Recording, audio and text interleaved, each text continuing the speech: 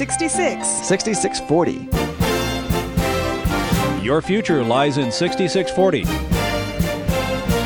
66 books by 40 authors, and yet we now discover it's an integrated message system from outside our time domain.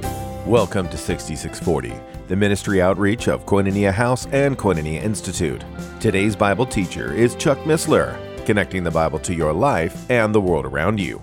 In today's study, Chuck continues his teaching on the book of Job, chapters 32 through 37.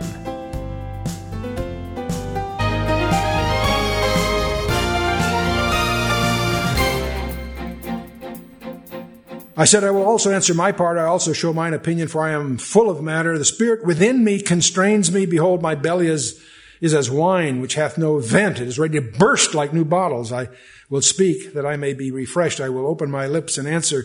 Let me not, I pray you, accept any man's person, neither let me give flattering titles unto man, for I know not to give flattering titles, and so doing my Maker would soon take me away. Now he's going to turn. He's sort of dealt with those guys. He's going to, on chapter 33, turn to Job. But you can see him bursting forth. This guy is spirit-filled, driving, indignant. Chapter 33, verse 1. Wherefore, Job, I pray thee, hear my speeches, and hearken unto all my words. Behold, now I have opened my mouth, my tongue hath spoken in my mouth. My word shall be of the uprightness of my heart, and my lips shall utter knowledge clearly. You're going to discover that his words will be honest, impartial, and they will emerge from an anxious but humble heart. Verse 4, the Spirit of God hath made me, and the Spirit of the Almighty hath given me life. There it is, right there. If thou canst answer me, set thy words in order before me, and stand up. Behold, I am according to thy wish in God's stead. I also am formed out of the clay. Behold, my terror shall not make me afraid, neither shall my hand be heavy upon thee. Which is in contrast to the three comforters were. They were very heavy-handed and so on. Now, Elihu starts to analyze Job's view of God.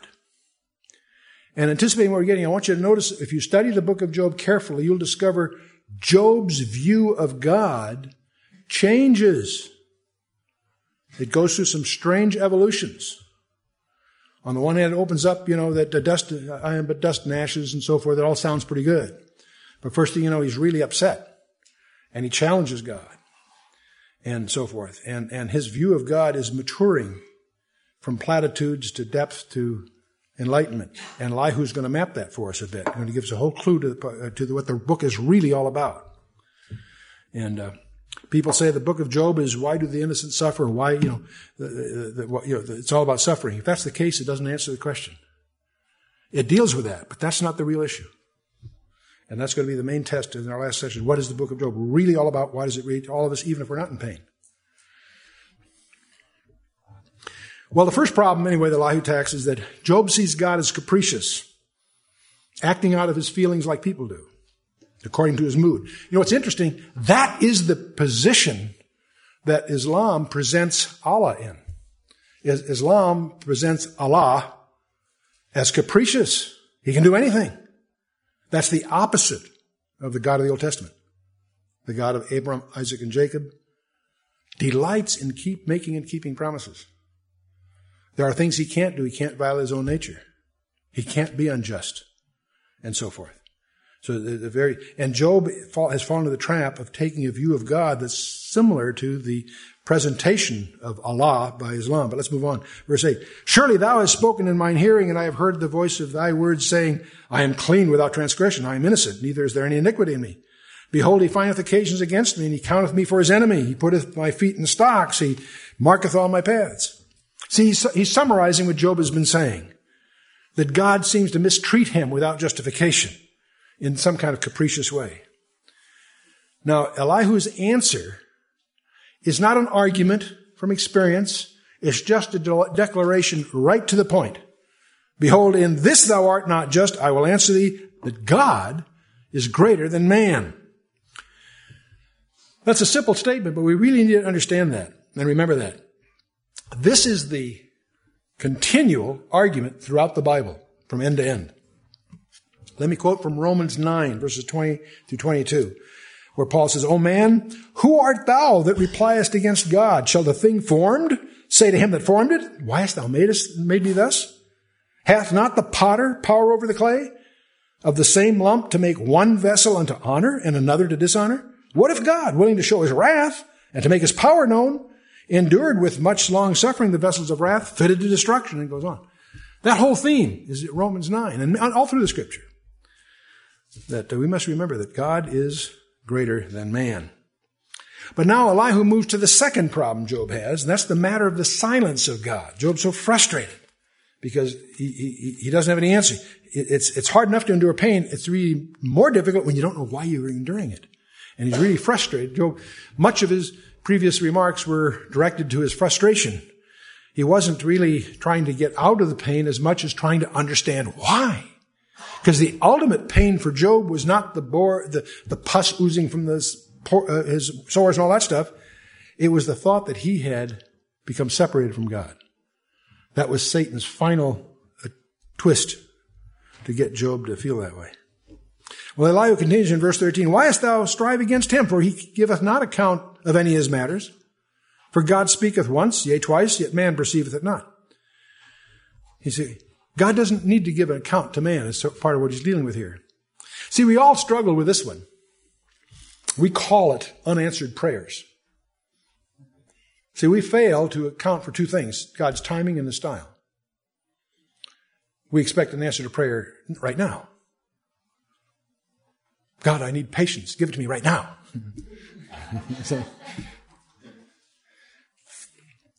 And we also don't allow for God's style.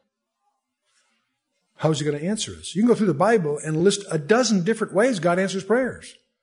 Sometimes with earthquakes, sometimes with mighty winds, sometimes with a still small voice. We're all familiar that with Elijah. But there's times that each one of the ones that God didn't use there, he used elsewhere. So God he has his own style. And we often don't recognize it when it comes. So Elihu suggests just two ways. First, he talks about dreams. When I first ran into this, I thought, oh boy, are we going to get into dreams? You know, we all have our, library on Freud and all that. Am I going to have to go do homework there? No. Verse 15. Elihu says, In a dream, in a vision of the night, when deep sleep falleth upon men, in slumberings upon the bed, then he openeth the ears of men, and sealeth their instruction, that he may withdraw man from his purpose and hide pride from man. He keepeth back his soul from the pit, and his life from perishing by the sword. God uses dreams to warn us, according to the Scripture. See, one of God's objectives is to keep man from destroying himself. And one way he does this is through dreams. Now, don't misunderstand me. Not all dreams come from God. But it's interesting, if you get into this area, even from the field of the psychological literature, they were quick to point out that often dreams are a way by which suppressed reality is brought into our consciousness, whether we like it or not. And I won't get into a whole subconscious thing here. I'll get all kinds of letters on that one. But I'll make one footnote because I can anticipate some of the letters we're going to get. The subconscious is not attributed to Freud. Freud wrote a lot about it. It's interesting, one of my wife's books, which is very contrary to Freudianism, for lots of reasons, is attacked viciously by some would-be Christians, public commentators, that she's a Freudian because she mentioned the subconscious. Those people who make that claim haven't done their homework. The concept of subconscious goes way back to Augustine and before. And it's even in the hidden chambers in the temple speak of it. So there's a whole and there is no competent debate about the fact that part of our memory is below the conscious level. That's all we're talking about. We're not talking about Freudianism. Freud had a lot of theories and wrote a lot about it. That's not what I'm talking about. I'm not embracing that. Don't misunderstand me. But to recognize the reality of the subconscious is simply recognizing reality. How many of you have tried to remember someone's name and can't remember it? And maybe 5 or 10 minutes later, without trying, it pops into your mind. A retrieval process going on that's below the conscious level. And it pops in, right? We've all done that. Anybody that has been struggling with a mathematics problem in college knows that one of the ways you solve it, if it doesn't yield an analysis, you study it, put all the aspects of it in your mind and go take a nap. Bed at night or a nap, whatever, in the morning, often it just unravels clearly. And you have to experience that to realize that the mind has capabilities that are below the conscious level. And we go on and on, so I don't waste all our time on that. But if you're really interested in this area, I encourage you to understand the architecture of the temple. 7 times in the New Testament, the Bible says you are the temple of God. Now, it's using that in several different ways, but one of which we discover is that the architecture of the temple is a map of your software architecture. All the way from the holy place, the spirit and the heart, all the way out to the outer court, the flesh, the soul and the flesh. The soul and the body together called the flesh. And what's interesting, their tabernacle is the same model, except the temple had 2 things that the tabernacle did not.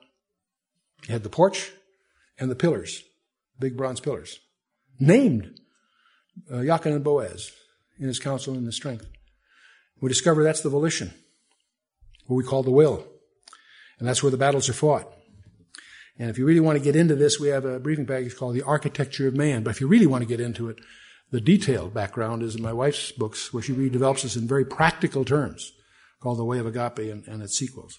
So I encourage you to get into that. And it talks about the hidden chambers and what they really meant. These places where the priests hid their private, secret idols and so forth. Had to be cleaned out before they could be. Anyway, so let's move on.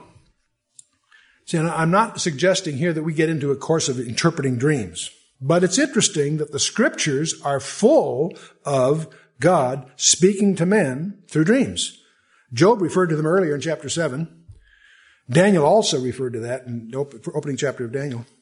Peter quoted scriptures, which indicates, by the way, that I may have an advantage over you. In Acts 2:17, he quotes Joel 2:28, which talks about young men seeing visions and old men dreaming dreams. So I have an advantage on the dream side, okay? But Abimelech in Genesis 20, Jacob in Genesis 30, Laban in Genesis 30, Joseph in Genesis 37, and his 2 cellmates, remember, they had that dream interpretation that propelled him ultimately to his career. And Pharaoh in his famous 7-year visions. Gideon in Judges 7, Solomon in 1 Kings 3, Nebuchadnezzar twice, not only in Daniel 2, but also in Daniel 4. And Joseph, that is Mary's husband, had a dream 3 times. God spoke to Joseph in dreams. And don't forget Pilate's wife. God spoke to her in dreams. So I'm not making a case except that God can use many different things, dreams being one of them. I think God can use an overheard conversation in a restaurant that you may misunderstand, but it will trigger the thought that God wants you to have. There's another way that God speaks to us, and that's through pain. Elihu goes on in verse 19. He is chastened also with pain upon his bed, and with the multitude of his bones with strong pain, so that his life abhorreth bread, and his soul dainty meat, and his flesh is consumed away that it cannot be seen. His bones that were not seen stick out, and his soul draweth near unto the grave, and his life to the destroyers. What Elihu is saying to Job, in effect, he's saying, Job, your very sufferings are speaking to you, but not as your so-called friends are suggesting. A threat to our life changes our entire value system instantly. Instantly. It's amazing that if you are hit dry ice on the S's here on I-95 and you spin on the dry ice, let's assume you don't hit anything, no damage is done. But boy, does that change your driving habits for maybe a few blocks anyway, you know.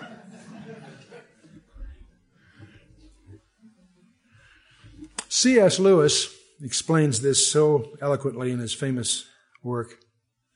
He says, we can rest contentedly in our sins and in our stupidities. And everyone who has watched gluttons shoveling down the most exquisite foods as if they did not know what they were eating will admit that we can even ignore pleasure. But pain insists about being attended to. God whispers to us in our pleasures. He speaks to our consciousnesses, but he shouts in our pains. Pain is his megaphone to rouse a deaf world. That was Let's see, I get the reference. Yeah, The Problem of Pain that he's famous for writing. Have you seen the movie Shadowlands? It really deals with the development of that. Well, very well. Anthony Hopkins plays C.S. Lewis. Anyway, moving on. Elihu's going to go on and bring up a second point about pain. He says, if there be a messenger with him and an interpreter, one among 1,000, to show unto man his uprightness, then he is gracious unto him and saith, deliver him from going down to the pit. I have found a ransom. His flesh shall be fresher than a child's. He shall return to the days of his youth. Wow. Those few verses are a summary in advance of the whole gospel. Here by Elihu, by the Holy Spirit, given to Job. What is he talking about here? A messenger with him. An interpreter, 1 in 1,000, to show unto man his uprightness. Then he is gracious unto him and saith, deliver him from going down to the pit. I have found a ransom. Oh, really? His flesh shall be fresher than a child's. He shall return to the days of his youth, and so on. We're talking here about being born again through the role and involving a ransom and a mediator. Let's move on. See, there's a light growing in Job's heart. In chapter 9, Job could cry out, there is no umpire. Use the word daysman in the King James, but there's no umpire between us that can lay his hand upon us both, man and God. Oh, really? Sure there is. He came later, of course. Then chapter 16, Job goes on, he declares, even now, behold, my witnesses in heaven, and he who vouches for me is on high. See his insights growing. Chapter 19, he declares, this is the great one for me. For I know that my Redeemer liveth, and that he shall stand on that latter day upon the earth. And though after my skin worms destroy this body, yet in my flesh I shall see God. Declaration of the Old Testament of the bodily resurrection. Fabulous piece. And now, and then verse 23, he says, he realized, he knows the way that I take. When he has tried me, I shall come forth as gold. So Job has come all the way to realize, mediator, and he also articulates the fact that he's going to, at the end, after the mediator guides him, he will be restored. Anyway, moving on to verse 26, Elihu continues, he shall pray unto God, and he shall be favorable unto him. He shall see his face with joy. He shall render unto man his righteousness. He looketh upon men, and if they say, I have sinned and perverted that which was right, and it profiteth me not, he will deliver his soul from going into the pit, and his life shall see the light. See, pain did that, so Elihu now exhorts Job, lo, all these things worketh God oftentimes with man to bring back his soul from the pit to be enlightened with the light of the living. Mark well, O Job, hearken unto me and hold thy peace, and I will speak. If thou hast anything to say, answer me. Speak, for I desire to justify thee. If not, hearken unto me, hold thy peace, and I shall teach thee wisdom. Now, Job's silence here indicates Job is now ready to listen. And when Elihu finishes, God himself will pick up the ball from there. He'll be, and we shall see. Now, this next chapter, chapter 34, basically Elihu's message is, your God is too small. Verse 1, furthermore, Elihu answered and said, hear my words, O ye wise men, give ear unto me, ye that have knowledge. For the ear trieth the words as the mouth tasteth meat, and let us choose to us judgment. Let us know among ourselves what is good. Now he's going to re-examine Job's view of God in detail, inviting everybody, that's us, to pay attention and to join in judgment. Verse 5, for Job had said, I am righteous, and God hath taken away my judgment. Should I lie against my right? My wound is incurable without transgression.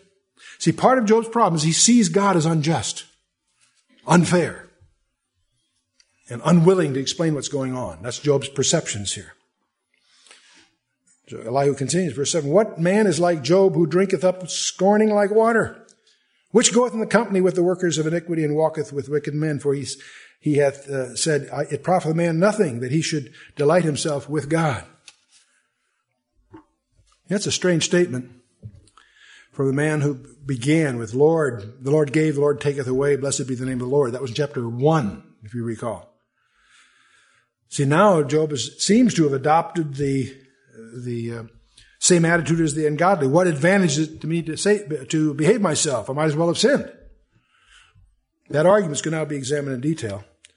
See, Satan declared that he would bring Job to the place where he would curse God to his face. And to do that first, he has to make Job distrust God and feel that he's been treated unfairly before he'll curse God to his face. And that's remember, that was Satan's announced goal way back in chapter 1. So God's intervening here by wise words from a spirit-filled young man to keep Job from that final fatal step. So from chapters 10 through about 30, Elihu now takes up the truth about God's character. First, God is a just rewarder. He cannot be unjust. Verse 10, therefore hearken unto me, ye men of understanding. Far be it from God that he should do wickedness, and from the Almighty that he should commit iniquity.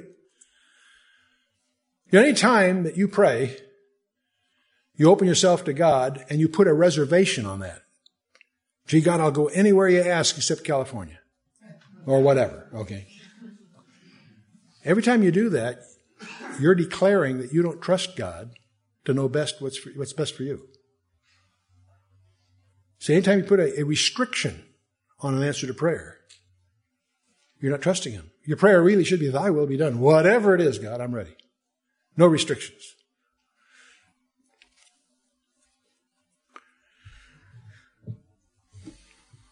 Far be it from God that he should do wickedness, or from the Almighty that he should commit iniquity. For the work of a man shall he render unto him, and cause every man to find according to his ways. Yea, surely God will not do wickedly, neither will the Almighty pervert judgment. And by the way, no matter how long it'll take, God will do it. Second point is God is a sovereign authority. God is beyond accountability to man. Verse 13, who hath given him a charge over the earth? Who hath disposed the whole world? If he has set his heart upon man, if he gather unto himself his spirit and his breath, all flesh shall perish together, and man shall turn again unto dust. Now, he's certainly not accountable to anybody. Certainly not man, is the point. The third point is God is the impartial ruler of the universe. He goes on here, verse 16. If now thou hast understanding, hear this. Hearken to the voice of my words. Shall even he that hateth right govern? He that hateth right govern? And wilt thou condemn him that is most just? Is it fit to say to a king, thou art wicked, and to princes, ye are ungodly? How much less to him that accepteth not the persons of princes, nor regardeth the rich more than the poor? For they are all the work of his hands. In a moment they shall die, and the people shall be troubled at midnight, and pass away, and the mighty shall be taken away without hand. It's interesting. Those who prate the most loudly about justice never hesitate to offer flattery to rulers to partiality. Anyway, the fourth point, God is an omniscient judge. He knows everything. There's no investigating committee required for God. Verse 21, for his eyes are upon the ways of man, and he seeth all his goings. There is no darkness nor shadow of death where the workers of iniquity may hide themselves. For he will not lay upon man more than right, he who should enter into judgment with God. He shall break in pieces mighty men without number, and set others in their stead. And by the way, here in your notes, just put Psalm 139. In the interest of time, I won't go there. You can just insert Psalm 139 here, which basically God knows our thoughts before they take place, before they take shape. God is outside the time domain. All these paradoxes emerge because we view them from within the time domain. Recognize God is not physical. He's outside. Time is a physical property. He's outside time. Not somebody who has lots of time. He is somebody outside time. He knows the end from the beginning. So he knows your thoughts even before they take shape in your heart.